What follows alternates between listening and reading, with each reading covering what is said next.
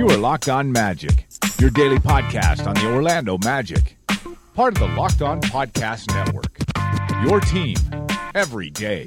And you are indeed Locked On Magic. Today is July 9th, 2017, a special Sunday episode of Locked On Magic. Just before I hit the road and go on my vacation, we had a little bit of news this weekend, and it's not quite breaking news. It happened Friday night, and I'm recording this here on a Saturday night, Sunday morning, before I get ready to go on my vacation, like I said.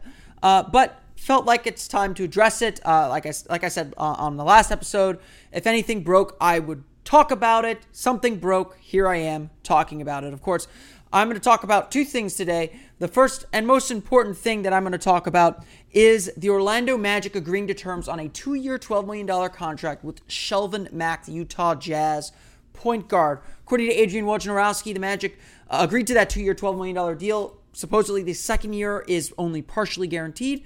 So, from a financial standpoint, it looks like kind of a no-risk deal. The Magic bring in a veteran backup point guard. Maybe can play some too, maybe not. He's a little bit on the short side. But they bring in a veteran backup point guard who has been around the league for a little bit, has been pretty consistent and solid. Maybe not the best option out there, but a player who can come in and fill minutes ably. It certainly suggests that the Magic are looking to at least challenge DJ Augustin and shore up that point guard spot. Whether this move does that or not, I am not so sure, not so certain. Let's review what Shelvin Mack did with the Utah Jazz last year. In 55 games, including 9 starts and 21.9 minutes per game, Mack averaged 7.8 points per game, shot a 49.5% effective field goal percentage, including 51% from 2-point range, 2.8 assists per game, as well as 0.8 steals per game. Not the greatest numbers in the world, not bad numbers, probably a little bit better than DJ Augustin. DJ Augustin did not have the greatest year last year in the first year of his 4-year contract. Did not give the Magic the kind of shooting that they wanted or needed from him. He averaged on the year 7.9 points per game, 34.7% shooting from beyond the arc, 46.9% effective field goal percentage, 2.7 assists per game. So Mack and Augustin were about the same from an offensive production standpoint. Defensively, Mack has more of the defensive tools to be a better defensive player. According to Basketball Reference, his defensive numbers were just okay, though. Minus 0.1 defensive box plus minus. Remember, Mack, though, was playing with the Jazz, so that may affect his numbers. Only had a 1.5 defensive win shares, which was actually a career high last year. So maybe there's some more defensive potential in Mack than Augustin. It wouldn't surprise me if Mack, and Augustin kind of trade off being the backup point guard for a while.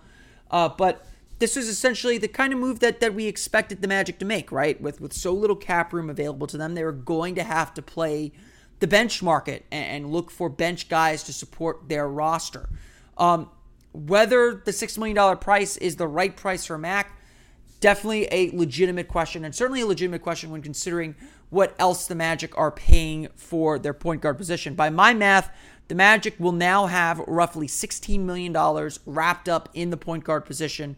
Remember, this summer, Elfrid Payton becomes a restricted free agent, so they could be wrapping up more money in that spot. And frankly, unless the Magic trade Elfrid Payton for another starting point guard or acquire another starting point guard elsewhere, this really locks in Elfrid Payton as a starting point guard for the upcoming year. Maybe that's a good thing. Maybe that's a bad thing. I know that's been a matter of debate for Magic fans, certainly a matter of debate on this show, as it's certainly up in the air. I don't mind giving Payton another year to try.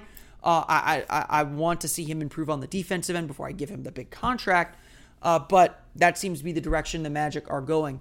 This signing would also suggest that C.J. Watson is on his way out. Monday is his guarantee date. He's owed $5 million if he's still on the roster past Monday. Only $1 million are guaranteed if he is cut before Monday. It is widely anticipated that the Magic will cut C.J. Watson before then. Probably not going to be able to find a trade to get him out of town and recoup some asset for him. So that may just be done. Just 2 years of his 3-year deal played. But back to Mack.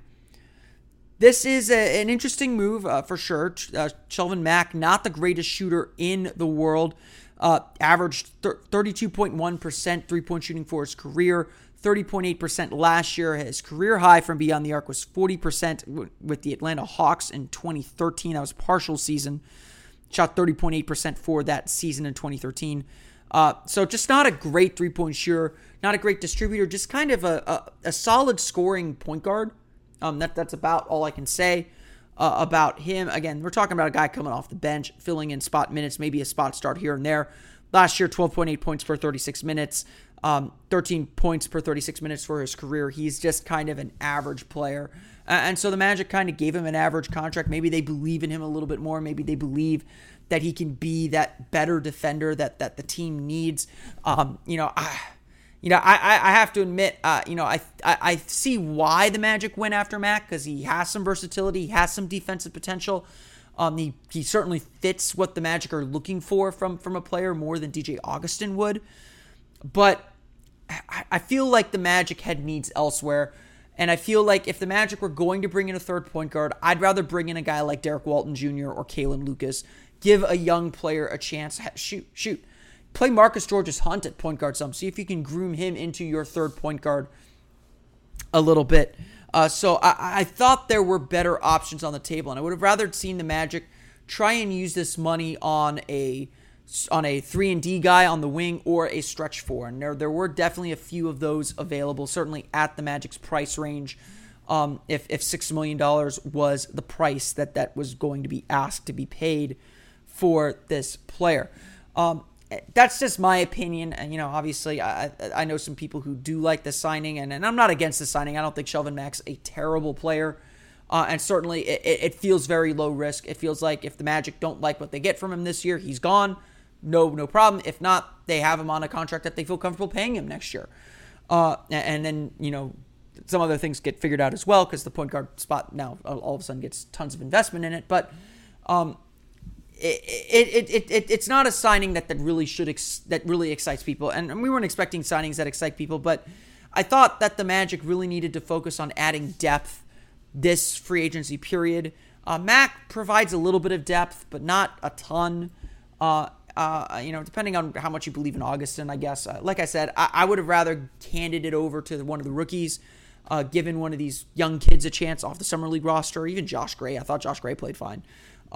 If you're going to bring those guys into your Summer League, give them a real shot at making the roster. And I think by signing Mac right after Summer League, it doesn't send a great message, but it was definitely a little disappointing unless there's an Augustin deal in the works. If DJ Augustin is not on this Magic roster at the start of the season, Shelvin Mack is a fine backup point guard. You could still bring in that young third point guard, and I think things will be very stable for the Magic at the point guard position this year. I mean, I think Mack can hold his own in the NBA. He's proven that throughout.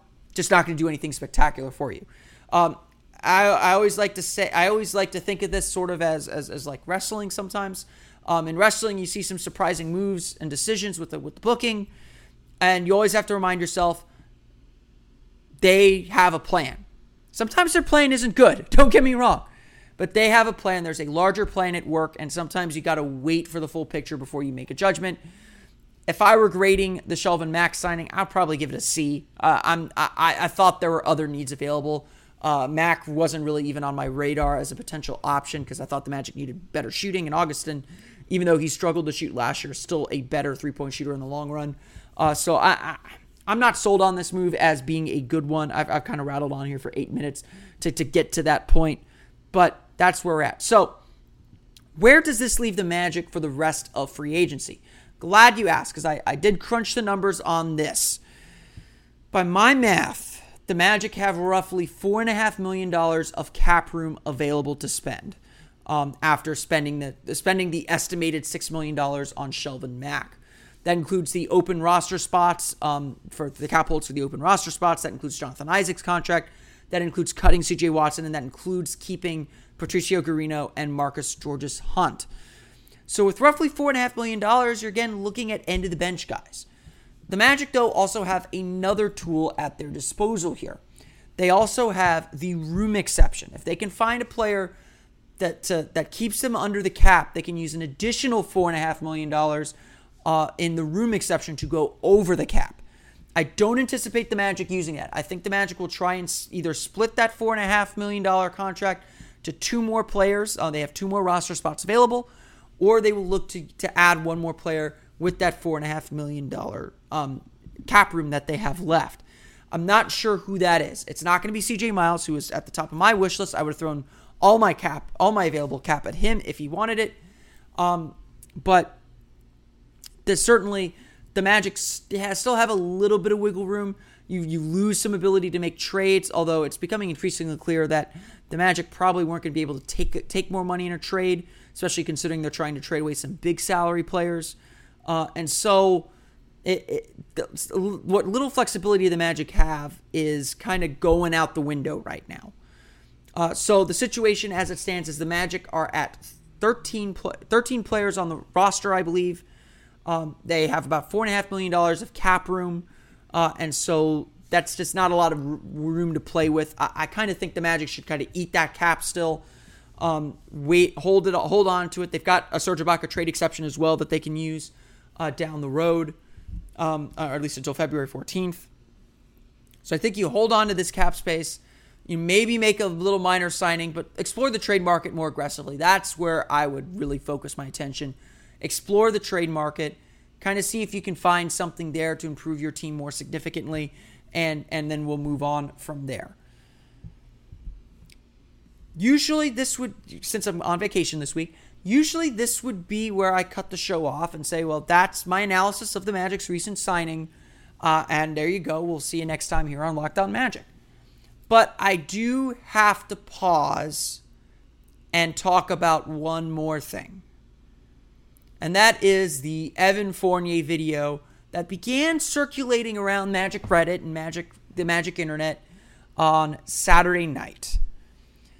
If you don't know, I'll have a link posted up on OrlandoMagicDaily.com with the full video. If you speak French, fantastic. If you don't, there are English subtitles, but it's subtitled very poorly if you use YouTube. Very hilarious actually, the subtitles that YouTube put on it. But you do get the basic gist of what he said. And a lot of Magic fans reacted kind of negatively to it. They thought Fournier was throwing Vogel under the bus and was kind of calling out his teammates. And I didn't get any sense of that watching this video. Essentially, Evan Fournier is in France right now. He's back home in France. He actually just came back from Algeria, where he hosted a basketball camp in his mother's homeland. It was his first time in Algeria, where his mother's family comes from. Really great cause that he was working with there to bring a basketball camp to that nation. But he's back in Paris. He's back in Paris in France. He's getting ready to host his basketball camp in Paris. And so he stopped by a basketball show in France. And they asked him a lot of questions about the Magic and what happened this season. And you know, you can watch it, and Fournier is very honest. He's always been a very honest person. I mean, you talk to him with the media, he's critical of himself. You know, he's not more than happy to, but he's more than willing to kind of share his analysis of the team, and he's real. He's a very real person when it comes to his opinions and what he has to say to the media. He does not hold things back. And you know, some people called this a rant. It wasn't a rant. Fournier was just answering a question, and he was answering it honestly and maybe a little bit bluntly. But I don't think any of us can disagree with the analysis, and I don't even think Frank Vogel could disagree with the analysis. Fournier went on the show, and they asked him about how the season went, and he said that the decision to put Aaron Gordon at the 3, at small forward, was a bad decision. And the fact that Frank Vogel did not change from it quickly enough kind of wasted a lot of time in the season. I think every single Magic fan, every single person who watched this Magic team can agree with that sentiment. Heck, I think Frank Vogel would agree with that. And as we went through the season, I sat here, at least I said this on Twitter, I thought one of Vogel's biggest weaknesses last year was his unwillingness to leave the original plan when it was clear it was not working. There were plenty of moments where it was very, very clear that the Magic were not making the progress they needed to make. That they the lineups they were using were not working. And in Vogel's defense, when he was asked, do you think about switching up your rotations? He said, I have to give it a chance to work. I can't just change lineups willy-nilly and not have a set rotation. I have to give things a chance to work. And I respect that decision because, yes, you do have to get enough data to say, okay, this doesn't work. Where I disagreed with Vogel at times was when to pull the plug. I thought he stuck with his plans a little too long, if that makes sense. So the Magic certainly suffered from that. And it suffered most with Gordon playing the 3. As Fournier said in the interview, Aaron played his best when he was at the 4. It was very clear that power forward is Aaron Gordon's position. That is where he should be playing, and that is where he will play during the 2018 season. Frank Vogel agrees with that. That Gordon is better at power forward, and that's how the Magic are building themselves now. Even with Jonathan Isaac, that's how the Magic are building themselves now with Gordon playing the 4. So that was one thing. And again, I don't think this is rocket science. I think we all agree with this. Aaron Gordon is better at the 4. Players know it. Coaches know it. They didn't know it when they needed to know it, but they knew it. The other thing Fournier said that I thought was interesting was he said that the instability with the Magic's front office and coaching staff really put the Magic behind and really set them back. Say what you want about Scott Skiles, and there's plenty to say. I do think, I'm still of the opinion the Magic's 35-win season was a success, that Tobias Harris trade notwithstanding. But the decision to switch coaches, or Skiles' sudden resignation, threw everything into turmoil. As Fournier noted during exit interviews, he has had a different coach for all 5 seasons of his career. He was coached by George Karl as a rookie. He was coached by Brian Shaw as a sophomore. He was coached by Jacques Vaughn and James Borrego as a third-year player. Scott Skiles as a fourth-year player, and now Frank Vogel as a fifth-year player. As I've said on this show, and I think everyone within the organization recognizes, having Frank Vogel here for a second year is going to make the team better without changing a thing. And the Magic haven't changed a thing. I do think that is worth a few wins. Players know the expectations, they know the approach, they know the style, they know the strategy a little bit. And while, yes, the Magic are probably going to change some things from the way they played last year, they know what to expect from Frank Vogel. And that will help them prepare for the upcoming season. There's going to be no getting to know you, especially with how few changes there have been to the roster. They will dive right in. They will be ahead of the curve. And depending on how the schedule shakes out, it would not surprise me if the Magic get off to a good start because of that. What a good start is, we can debate another day. So, I think what happened in this interview is Fournier was expressing was being honest to answer the question. What went wrong last season? And there were certainly decisions that were easily questioned and clearly proven were wrong decisions. And there were certainly some things that were out of the player's control that were a detriment to the team. Now, none of those will be excuses next year. Next year, the Magic have to, bringing back a lot of the same players, they have to feel they will be better than 29 wins. I've kind of set a goal in my head, if I'm being optimistic, to get back to that 35-win mark. I think that is very possible. Whether that's a goal that fans will be satisfied with or that the team will be satisfied with, who knows? I mean, at this point, I'm willing to say 35 wins gets you into the playoff conversation with how bad the Eastern Conference is. But I did not take Evan Fournier's comments to be inflammatory. It wasn't a rant. He was answering a question, and if you've ever been around Evan Fournier before, he is always very, very honest with the media. He is always very, not blunt, but he's, he does not hide the truth.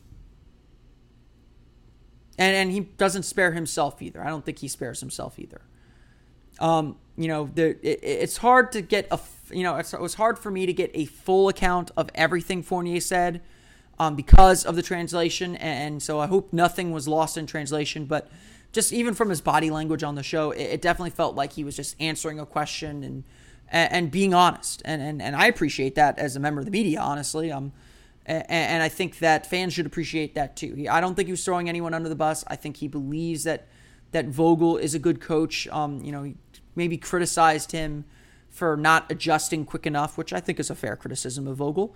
Whether he should be mentioning that publicly, I don't know. I'll leave that up to the PR directors. But people were freaking out over this, and I didn't. At the end of the day, I did not see a reason to do so. So that will be that. I want to thank everyone again for listening to today's special Sunday episode of Locked On Magic. Like I said on Friday's episode of Locked On Magic, I am on vacation this week, so I will not be recording episodes. I'll probably do a catch-up episode on Friday when I'm back in town. So you may see an episode Friday. At the very worst, let's announce this here now. The first episode back of Locked On Magic, whether it's Friday or whether it's Monday or next Monday, will be a mini mailbag episode. So send me your Orlando Magic questions to the mini mailbag on Twitter at Locked On Magic. You can also send them to me at OMagicDaily and at PhilipRR_OMD. Those are the Twitter handles to follow. You can like us on Facebook at Locked On Magic. And even though there won't be downloads for the next few days, unless something breaks. If news breaks, I will be on with a quick podcast, similar to what I did in the first 10 minutes of the show, of today's show. You can always subscribe to us on iTunes, Audium, Stitcher, TuneIn, all the fun places you would download podcasts to your podcast-enabled listening device. Just search for Locked On Magic. All right, that's going to do it for today's episode. I want to thank everyone for listening again. I'm on vacation. I will see you all the next time I see you. For Orlando Magic Daily and Locked On Magic, this has been Philip Rossman-Reich. I'll see you all again next time on another episode of Locked On Magic. You are Locked On Magic, your daily Orlando Magic podcast, part of the Locked On Podcast Network, your team every day.